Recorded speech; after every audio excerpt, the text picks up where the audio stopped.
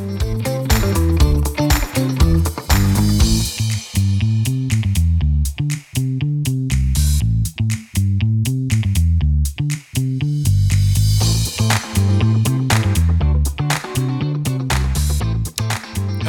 everyone. This is the Frankly Daniel Show, and I'm the Daniel and the Frankly part of this enterprise.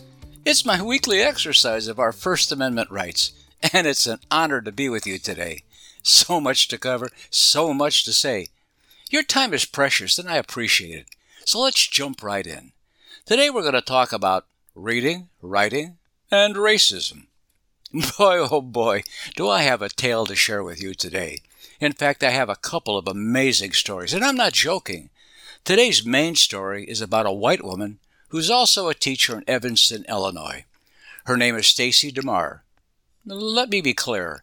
Miss DeMar's story today has nothing to do with her being white or anything to do with me being white.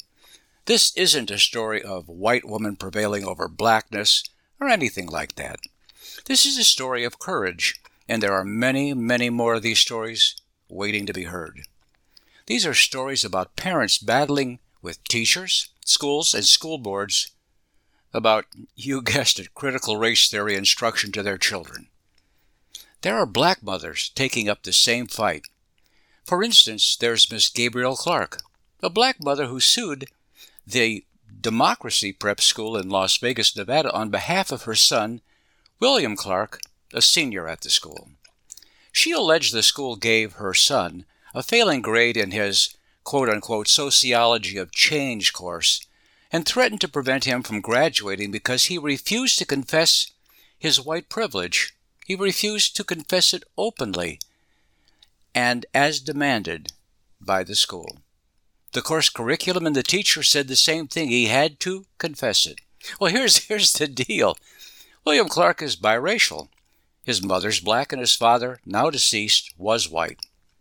William has green eyes and blondish hair, and according to her complaint, is generally regarded as white by his peers. William and his mother objected to the school's forced confessions of white privilege of William and asked for an alternative accommodation to meet the course requirement. The school told him that if he did not complete the course, he would not graduate. And they weren't kidding. Because he would not complete his required assignments, the teacher gave him a D- and a failing grade based on the school's standards, prompting her to file a federal suit in the United States District Court, District of Nevada. According to Clark's attorneys from Litigator Law, a nonprofit legal foundation, Democracy Prep violated William Clark's constitutional and statutory rights. The Clark's attorneys pointed to a 1943 Supreme Court decision, which was West Virginia versus Barnett, complaining that forcing William Clark to publicly confess his identities as a white male Christian and then attach official derogatory labels to them violates the First Amendment's prohibition on compelled speech. In the Barnett case, the Supreme Court struck down West Virginia's mandatory flag salute requirement for public school students. In 1943, writing for the majority, Justice Robert H. Jackson said, "If there is any fixed star in our constitutional constellation, it is that no official, high or petty, can prescribe what shall be orthodox in politics, nationalism, religion, or any other matter of opinion, or force citizens to confess by word or act their faith therein." The Clark's lawyers also allege that the school's behavior created a hostile educational environment. Isn't that curious? I'm sure you've heard of hostile work environment. In fact, you may be in one yourself at the moment. They said that the school was in violation of Title VI of the Civil Rights Act of 1964. Now, Title VI says, "No person in the United States shall, on the ground of race, color, or national origin, be excluded from participation in, be denied of the benefits of, or be subjected to discrimination under any program or activity receiving federal financial assistance."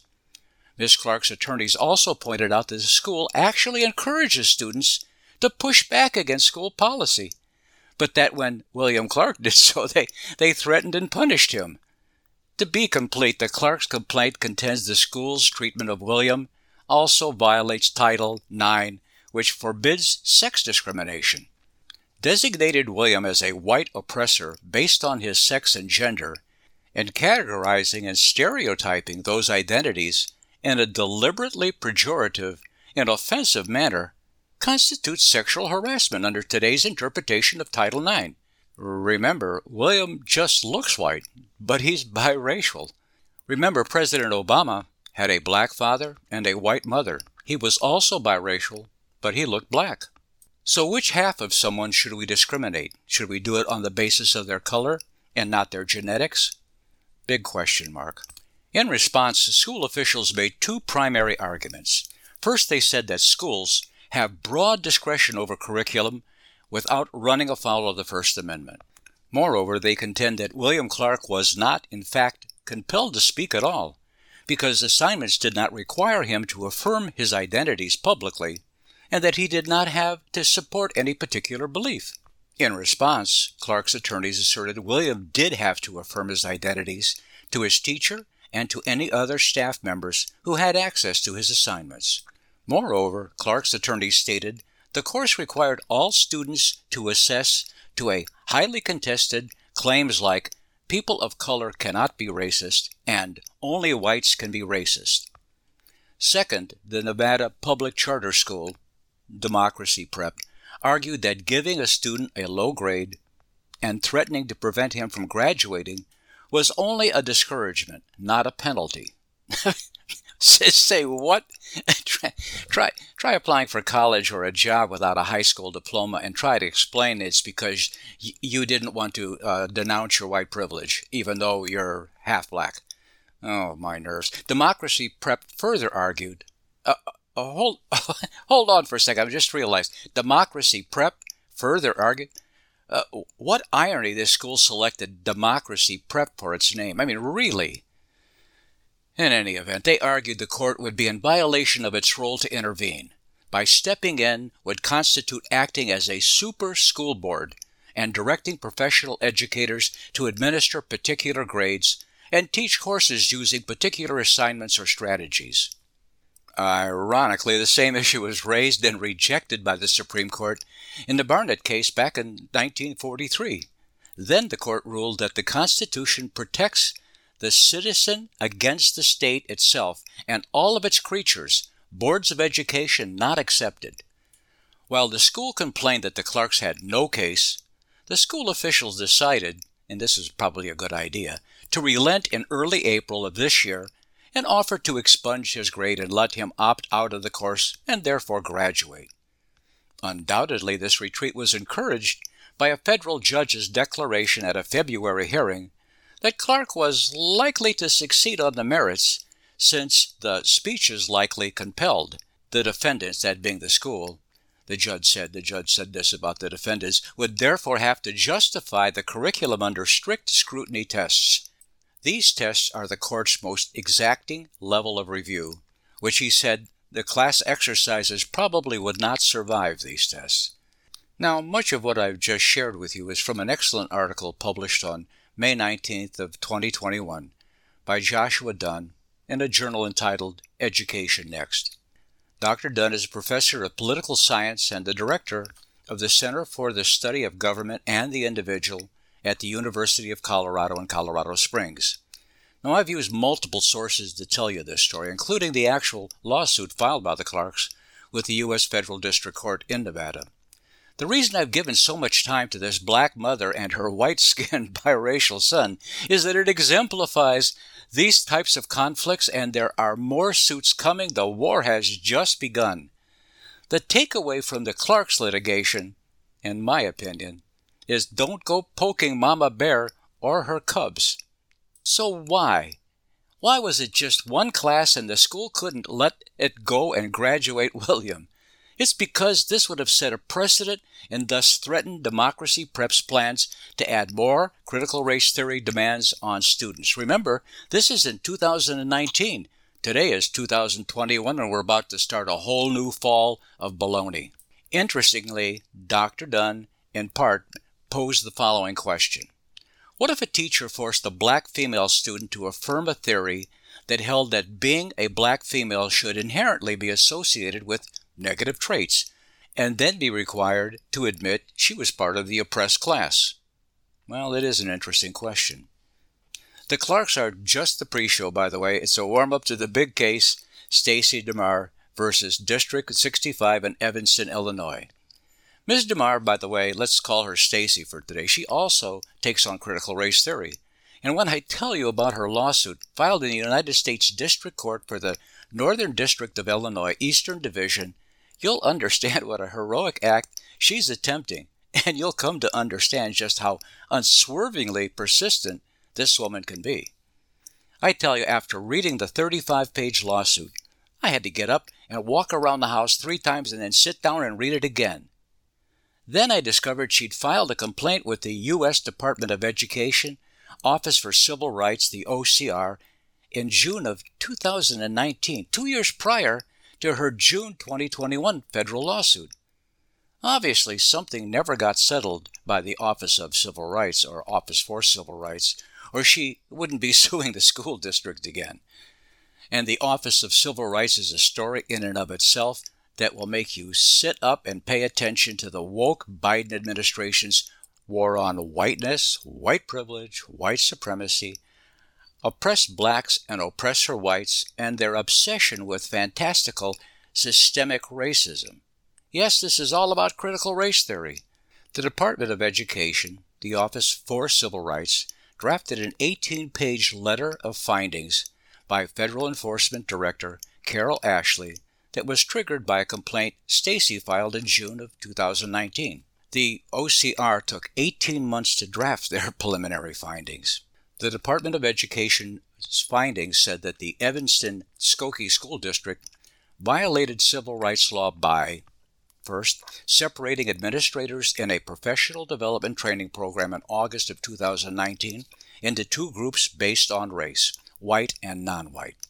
Secondly, offering various racially exclusive affinity groups that separated students, parents, and community members by race.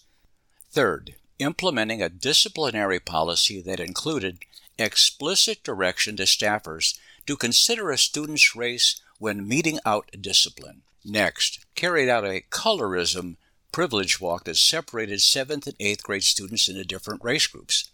For instance, if you're white, take 2 steps forward. If you're a person of color with dark skin, take 2 steps back. If you're a black person, take 3 steps back. The privilege walk exercise went about this way. According to the Evanston District 65 superintendent, the goal was for white students to learn more about white privilege, internalized dominance, microaggressions, and how to act as an ally for students of color.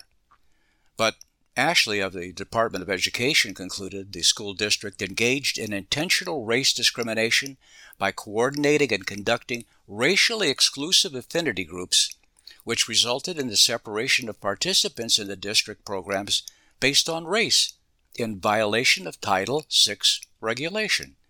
She said deliberately segregating students and employees by race reduced them to a set of racial stereotypes. These materials would have led students to be treated differently based on their race, depriving them of a class free from racial recrimination and hostility. She also said such treatment has no place in a federally funded program or any such activities, nor is it protected by the First Amendment. She continued, the district's policy to impose racial discrimination and discipline has no part in federally funded education programs or activities of any kind. Now, Stacey, who wished to remain anonymous at that time, said she received a call from Ashley on January 6th of 2021, who told her she'd issued a letter of findings that the school district's racial affinity groups program violated federal civil rights law. But she told her also that she could not get a copy of the letter until the Department of Education reached a final compliance resolution with the school district within 90 days. Boy, does justice move slow. But guess what? On January 22nd of this year, Joe Biden's second day in office, Stacey received a courtesy phone call from Ashley again. informing her that her case was being suspended due to President Biden's new executive orders to aid racial minorities and the LGBT citizen group. The head of the Evanston-Skokie School District confirmed that Biden's order had put the discrimination case on ice, and they had no intention of rectifying or changing any aspect of their anti-racist programs. Wow. Of course, no one on the left who's jamming these concepts and lesson plans into school curricula calls their evil deeds critical race theory. Radical progressives employ a host of euphemisms such as social-emotional learning or culturally responsible teaching to label their efforts. And it's all unholy smoke. There's so much smoke, that there must be one heck of a bunch of fires somewhere, and there are scores of fires across the nation. The smoke is becoming so thick that if you stick your head in it, it's sufficient to choke you red and then blue in the face, regardless of your skin color, whether it's white, black, or brown.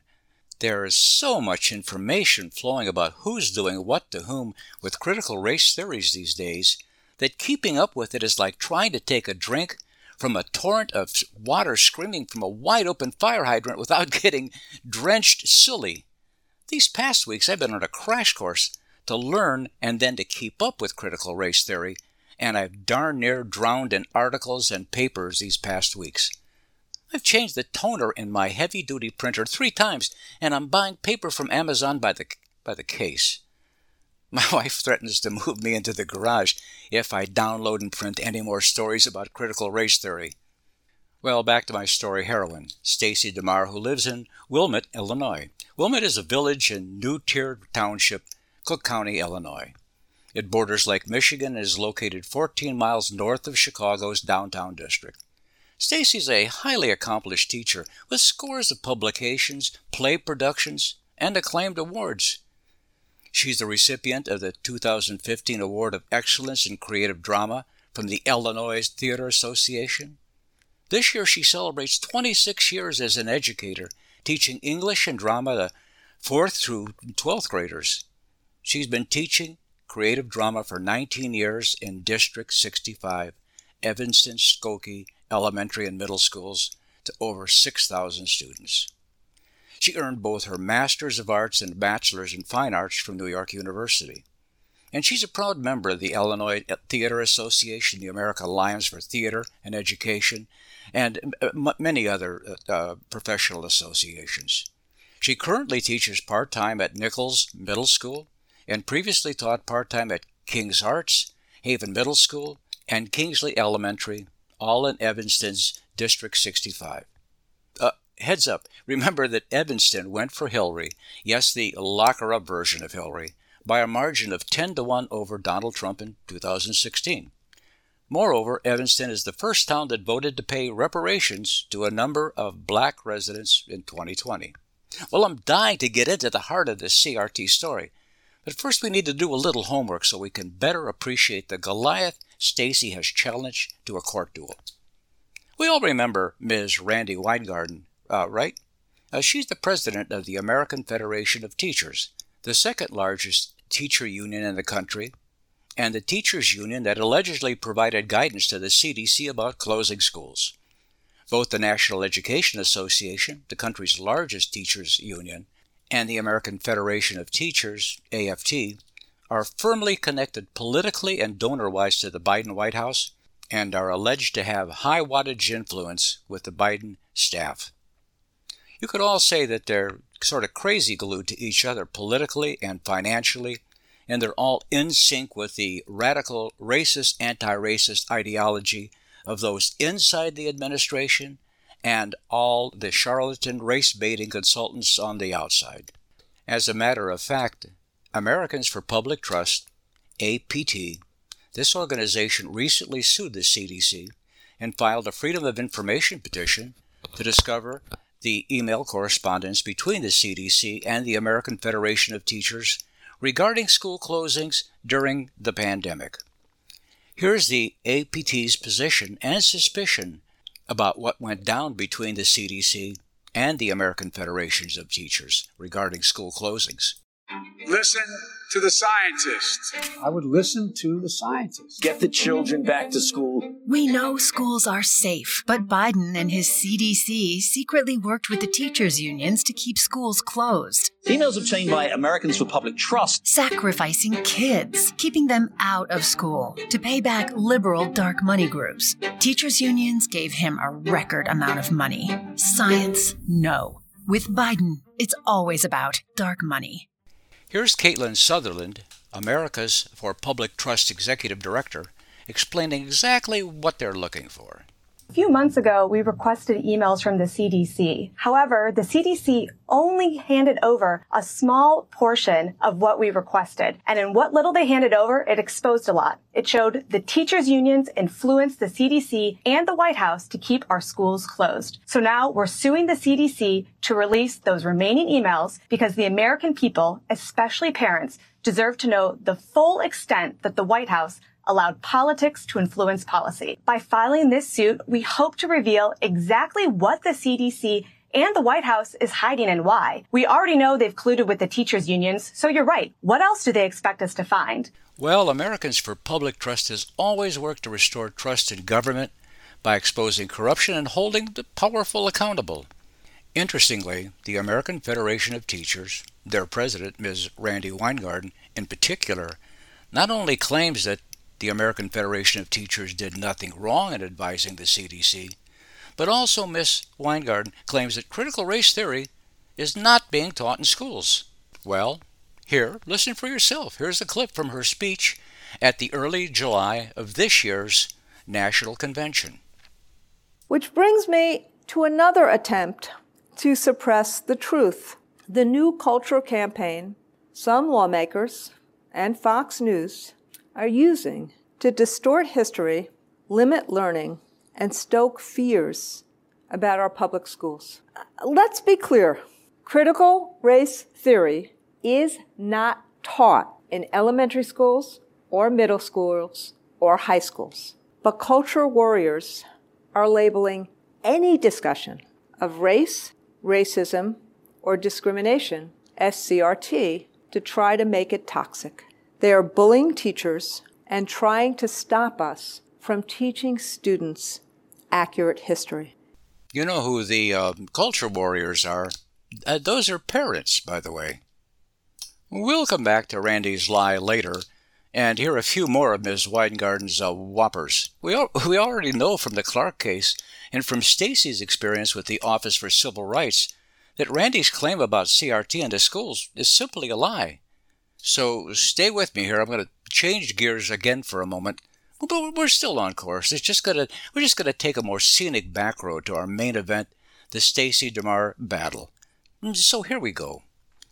Let me ask you these questions. Can we agree there's no greater love than a parent for their child or a child for their mother and father? Can we agree that children deserve our best as parents? Can we also agree that children, as they learn and grow, so goes the future of our nation? But going forward, the crucial question remains, will we have prepared our children to take the baton of liberty and freedom from our hands, the same birthright our forefathers bequeathed on all American generations? Or will our children drop the baton because we have failed them? Yes, because we as parents failed them. Because we did not prepare them. Because we left it up to others to educate our children. Heck, the way things are currently unfolding, we're likely to drop the baton of liberty and freedom ourselves before our children even come of age. But assuming we stand our ground and succeed in our battle against any more constitutional erosion in the upcoming 2022 elections, what can we do to ensure our children's future? What can we do today, regardless of where they are in their journey to adulthood? Now, trust me, it's not a college savings account. Great idea if you have the funds, but we all know circumstances where this made no difference in a child's life or a child's success. So what then? I believe there are three foundational gifts that will allow any child's future success and happiness. The first is a stable, emotionally safe, mentoring and loving home environment. Can we all agree this isn't always possible? But It is what we'd want for ourselves, and we should want for our children. The second gift is a practical government that provides for justice and equality under the law, a government that keeps us safe and provides for the national defense. When it comes to government, don't our children deserve the same gift we received? A reasonably stable, constitutionally sound environment in which to thrive as adults, and if they so choose, to raise their families. Third, we should gift our children a practical, ideologically neutral, and forward-looking education. With these three gifts, can we agree that our children have the best chance to be successful adults and citizens? Remember, we create adults one at a time. If we're successful, our nation will thrive and remain a beacon of responsible prosperity for all Americans and a model for other nations. Of these three gifts, let's focus today on the gift of education. While many may participate in crafting the gift of education, make no mistake, the responsibility for all aspects of this gift to our children belongs to you and me. It belongs to parents. This is one of those unalienable rights that have been passed down from time immemorial. The right to decide on the larger issues of our child's education belongs to parents. These rights don't belong to teachers or school boards or teachers' unions, the state boards of education, or to the federal Department of Education. Never forget these people. And there are many wonderful, knowledgeable, caring people among them. But these people work for us. Wouldn't you agree that we welcome their experience and advice and their service to our communities? But when they choose to inject their personal politics, their ideology, or religious views, we must step up and say no. Stop there. If we don't dissent, then who will? And I sincerely hope you'll agree that this is a marvelous time to take a break. So I'll be here. Please come on back. It's going to be a short break. The best part is coming up. Well, my fellow Americans, how did you feel watching footage on the news of domestic terrorists looting our stores and burning our cities down? You were probably disgusted and angry as much as I was. It's disturbing what's going on. Well, you'd be shocked to know that your shopping habits are supporting these extremists. Companies like Amazon, Nike, Disney, FedEx, it's an endless list, and they've been supporting these radical groups. Let's stop supporting companies that fund these extremist groups. We can all do our part. Visit shoptotheright.com, and you'll find businesses in a nationwide database and companies that are aligned with our American values. Visit shoptotheright.com, and let's all make a difference. Each of us is born with 30 trillion cells that make us. These cells determine how we feel, perform, sleep, focus, and how long we live. And to live our best life, all we have to do is feed our cells. But most food and supplements don't reach our cells, keeping us from reaching our full potential. Make every cell count with Healthy Cell. Founded with a mission to empower people to take control of their own health at the most fundamental level, Dr. Vincent Jampapa, world-renowned cell researcher and medical doctor, created supplements that work at the cellular level to boost immune health, sleep better, focus deeper, and stay younger longer. Go to healthycell.com and use code OUTLOUD for 20% off your first order of any product. And that's healthycell.com, HEALTHYCELL, and use code OUTLOUD for 20% off.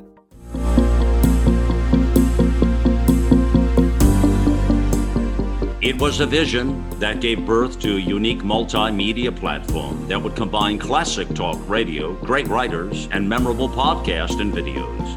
AmericaOutloud.com is a conservative leader in a field that is predominantly run by far-left progressive globalists.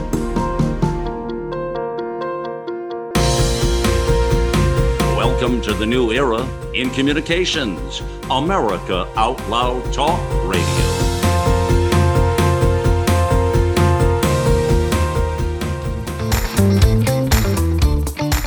Greetings dreamings and hallucinations, and welcome back to the Frankly Daniel Show.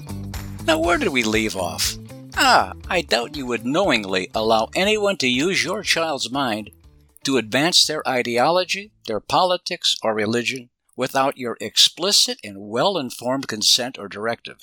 These rights and responsibilities most assuredly do not belong to the myriad charlatan racial justice, gangster, racketeer, and hoodlum consultants, or any of their twisted progressive radicals in state houses or in our national Congress, teaching twisted, radical racial justice and racist, anti-racist, critical race theory and any of its convoluted machinations is not the business of the Congressional Black Caucus, the Black Lives Matter organization, the American Federation of Teachers, the National Education Association, the Department of Education, or Dr. Jill Biden. While we're righteously concerned and involved in verbal and legal battles with those who seek to wrestle America away from us and turn it into some kind of neo-Marxist racial utopia, I want to ask you, who's asking how our children are doing with reading, writing, and arithmetic? I only ask because it appears to me we're doing reading, writing, and racism in schools. With all the money we spend, how much money do we spend? As of July 1st of this year, our federal, state, and local government spent $721 billion, or around $15,000 per pupil, to fund K-12 public education. That's $15,000 for 9 months of instruction. The average teacher salary for an educator with 5 years' experience is around $51,000. And remember, this is the national average across the nation. And this is also only for 9 months of teaching. By the way, the United States ranks 5th highest in the amount spent per pupil among the 37 other nations in the Organization for Economic Cooperation and Development, the OECD. With this level of expenditure, and with all the federal and state-funded programs and new standards and demands from legislation like No Child Left Behind, like whatever happened to that, Common Core, and yet another new one called Every Student Succeeds Act, surely test scores are improving, especially since schools have marvelous new computer technologies to support and enhance all that wonderful learning that's going on. The 2019 National Assessment of Educational Progress, the scores that they collected for math and reading, showed that 35% of fourth graders were proficient in reading. That's slightly down from 37% in 2017 and barely up from 33% in 2009. Only 34% of 8th graders were proficient in reading in 2019, a drop from 36% in 2017, and only slightly higher than 32% in 2009. Folks, we're talking about proficient. We're not talking about them being English language masters or advanced mathematicians.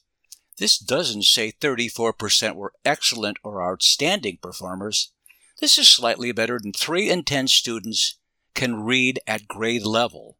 Since 1992, when the first reading assessment tests were given to 4th and 8th graders, there's been no growth, no improvement for the lowest performing students in either of these grades. In other words, the lowest performing students are exactly where they were more than 30 years ago. As for math, 41% of 4th graders and 34% of 8th graders scored proficient in math on the 2019 tests. Now, this was largely the same since 2017. Unfortunately, these math scores haven't changed in over a decade. This despite the number of reforms at our schools over the past 10 years, like stronger academic standards, more testing, stricter teacher evaluations, school board rules discouraging schools from promoting 3rd graders if they can't read proficient at grade level. You want some more bad news? The gap between the most competent and the least competent students has gotten bigger. The higher scoring students have made significant gains while the lower achieving student scores continued to decline. Let's talk about race for a moment. These are scores out of a possible 500. In 4th grade math, these are the scores. Asians ranked first with a score of 263. Blacks were last with an average score of 224. In 8th grade math scores, Asians ranked first with an average of 313. Blacks scored on average last with a score of 260. Let's go to reading. Fourth grade reading scores. Asians ranked first with an average score of 239. Blacks scored last with a score of 204. Let's go to eighth grade reading scores. Asians ranked first with an average score of 284. Blacks on average scored last with a score of 244. In all scoring across the board, whites ranked second, closely behind Asians, and Hispanics ranked third, closely just above blacks. These scores were all recorded pre-pandemic, and they're all from public school students. Many of the Hispanic and Asian students speak English as a second language. Many of the Hispanic and Asian students are also in lower socioeconomic circumstances, as are many of the blacks. The ranking on math and reading comprehension for the 4th and 8th graders hasn't changed in a decade. So why are blacks underperforming? Well, you guessed it. It's got to be systemic racism. And what's the cure? You got it. It's got to be critical race theory, because they're being oppressed. Here's a comparison against America's standing against other developed nations. Do you realize we're one of the richest nations on the planet Earth, and yet our 15-year-old students have pathetic reading, math, and science scores compared to many less well-off countries? According to the 2018 Program for International Student Assessment Outcomes, the United States is 8th in reading comprehension. And in mathematics, we're behind. I mean, we're really behind. Go ahead and ask me, how behind are we? We're 34th out of 37 nations in 15-year-old student math achievement. But instead of our federal government signaling concern about our nation's students and academic performance, President Joe Biden's Department of Education is intent on imposing the most radical reforms of critical race theory on American schools. This includes the 1619 Project and the so-called anti-racism of Ibram X. Kendi. Well, we best get to Stacy's lawsuit. To quickly review, according to an earlier complaint Stacy filed with the U.S. Department of Education's Office for Civil Rights in June of 2019, and summarized in a January 2021 letter of finding, the district began discriminating against white staff and students and job applicants in 2017 and 2018.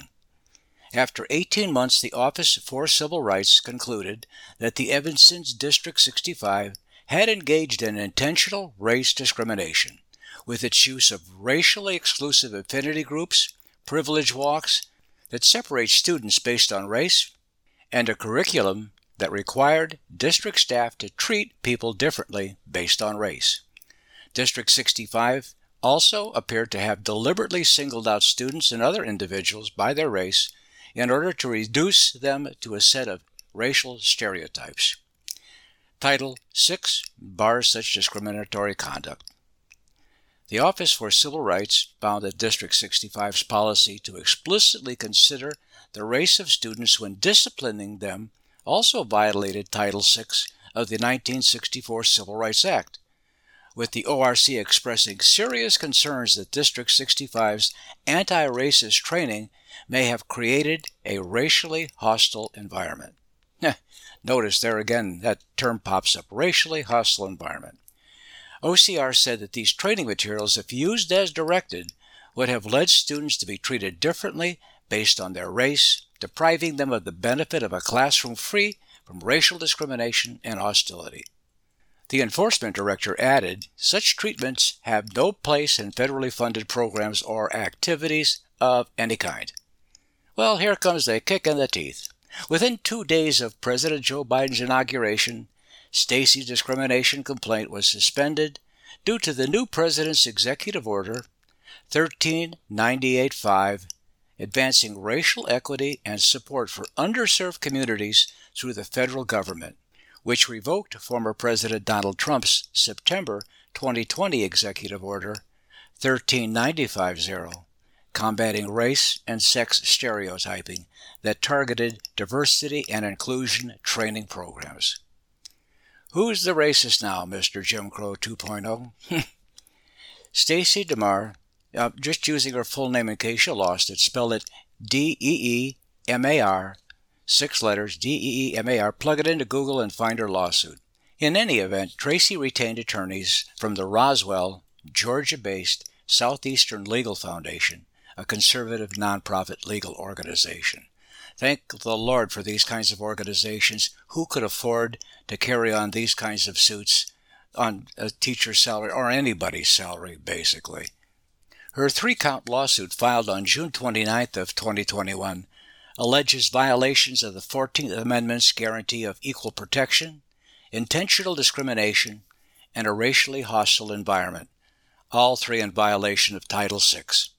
Stacy alleges she was subjected to racial harassment through mandatory race-based training, race-conscious student curriculum, segregated staff meetings and affinity groups, privilege walks, and frequent and repeated affirmation by defendants about the district's commitment to making racial distinctions among students and staff, according to Stacy's complaint. She's asking for $1 in nominal damages for the judge to declare that District 65 and its administrators violated her civil rights and order the district to take all affirmative steps necessary to remedy the unconstitutional, illegal, discriminatory conduct it practices. Well, the race-obsessed black superintendent, Dr. Devon Horton, and the 7-member District 65 board describes Stacy's lawsuit as part of a concerted national effort to target racial equity-based efforts in schools and promised to continue to fulfill the intent of the U.S. Constitution and civil rights laws. People like Dr. Horton, who are wed to critical race theory, believe that to be anti-racist, you must discriminate against white people regardless of the circumstances or situation. So he's being completely consistent. Something he has said now several times: if you're not an anti-racist, we can't have you in front of our students. Now this sounds progressive, but if you know anything about critical race theory, you can decode this to know that it means you better be prepared to denounce your whiteness, and you better be prepared to discriminate against white students and always support black and Hispanic students over white students in all school affairs. Don't believe it?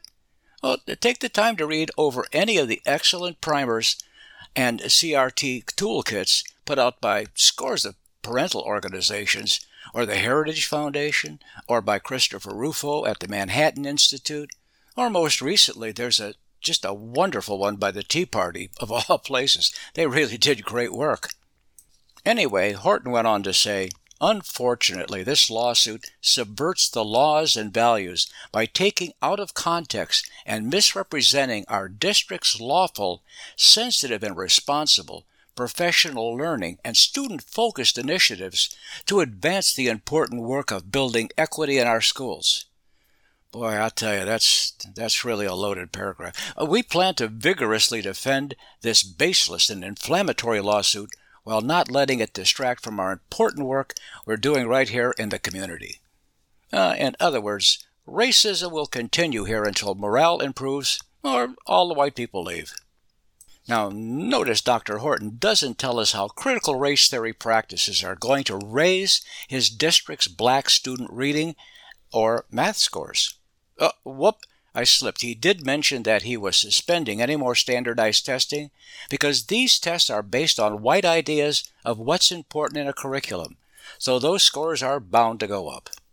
Furthermore, Dr. Horton said, most of the students are wealthy and white anyway, so why do they need a test?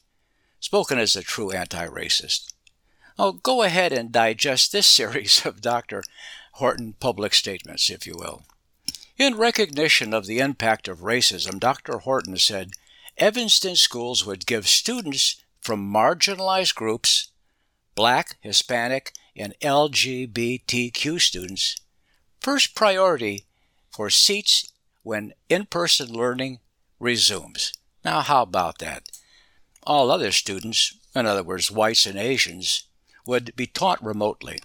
Or, in other words, they're just going to have to sit at home on their ass and wait until everybody from the minority community is taken care of. During a public meeting held via Zoom, he went on to say, This is about equity for black and brown students, for special education students, and for our LGBTQ students. After the slew of angry letters aimed at Dr. Horton following this racist, anti-racist statement, the school board responded with an open letter to the community. And as you would expect, here it is. When you challenge policies and protocols established to ensure an equitable experience for black and brown students, you are part of a continuum of resistance to equity and the desire to maintain white supremacy. So if you speak up most certainly as loudly as Stacy did, you're a racist and you're a problem. Now, Dr. Carina Raimondo is a scientist from Italy and an adjunct professor at Northwestern. She's the mother of 3 young children, including a son in the 1st grade, and apparently she didn't quite get the board's message. So she started a petition to bring all the children back to school instead of just the minorities. And it was signed by 700 people. Dozens of residents who objected to the petition in a Facebook chat group for parents attacked those who did support it as being privileged, entitled, and opportunity hoarders. I'm not exactly what that category is, opportunity hoarders. But anyway, she was shocked and said, I'm being told just to sit down and shut up.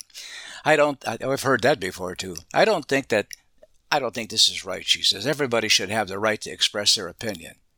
Now, apparently, this doctor is not up on her critical race theory. The district has 8,000 students. The community is about 23% black and 21% Hispanic. Currently, 13% of the district's teachers are black and 9% are Hispanic. So all hiring is about diversity at this point. Stacy's attorney, Kimberly Herman, explains that the lawsuit is centered around how the district's race-conscious training policies and curriculum violate federal law through segregating its students and treating them differently because of their race. I mean, what could be more obvious? Can you imagine a day as a 4th grader in your homeroom class hearing your teacher start the day off with this spoof? Okay, class, today we're going to learn about critical race theory. Now, you don't have to like critical race theory, but if you don't, it's because you're a racist. And if you do like critical race theory, it's because you're a racist and you know you need it. Now, let's take a look at the vital points of critical race theory. Point number 1. Critical race theory says the most important thing about you is your skin color. That's what defines you as a person. Point number 2. Critical race theory says that if you're white, you're racist, whether it's conscious or subconscious. Point number 3. Critical race theory says if you're a minority, you're a victim of a system that's rigged against you. Point number 4. Critical race theory says racism is present in all interactions. And I really can't stress this enough to all you young racists. In other words, critical race theory is a movement that seeks to bring about racial unity by creating more racial division. Perhaps this is not too far from the truth. Well, let me tell you some of the things that are in Stacy's suit. 1. In the so-called anti-racist programming, District 65 requires its teachers to accept that white individuals are loud, authoritative, and controlling. To understand to be less white is to be less racially oppressive. To acknowledge that white identity is inherently racist. To denounce white privilege. To participate in exercises with individuals of only the same color called affinity groups, that is, to racially segregate themselves. To participate in so-called privilege walks, a group exercise whereby teachers standing in a line separate from each other in response to the prompt, because the color of my race is. 2. If teachers oppose, questions, or disengage from those teachings of District 65, they're blatantly called racist. When the 2 years of teacher training concluded, District 65 then mandated that teachers impose these racist teaching on their students. For example, District 65's curriculum for pre-K through the 8th grade students teaches 1. Whiteness is a bad idea. It always was. 2. Racism is a white person's problem, and we are all caught up in it. 3. Students should consider what it means to be white, but not to be part of whiteness. 4. White people have a very, very serious problem, and they should start thinking about what they are going to do about it. 5. In the same way that systems and governments are controlled by white people, and racism being a result of it, so is it with men controlling systems and government, and messages about women being dumb, weak, and inferior being a result of that. 6. It is important to disrupt the Western nuclear family dynamics as the best or proper way to have a family. 7. Racial injustice means an act or occurrence motivated by anti-blackness or racism. 8. White people play a big role in the problems of racism today and throughout world history.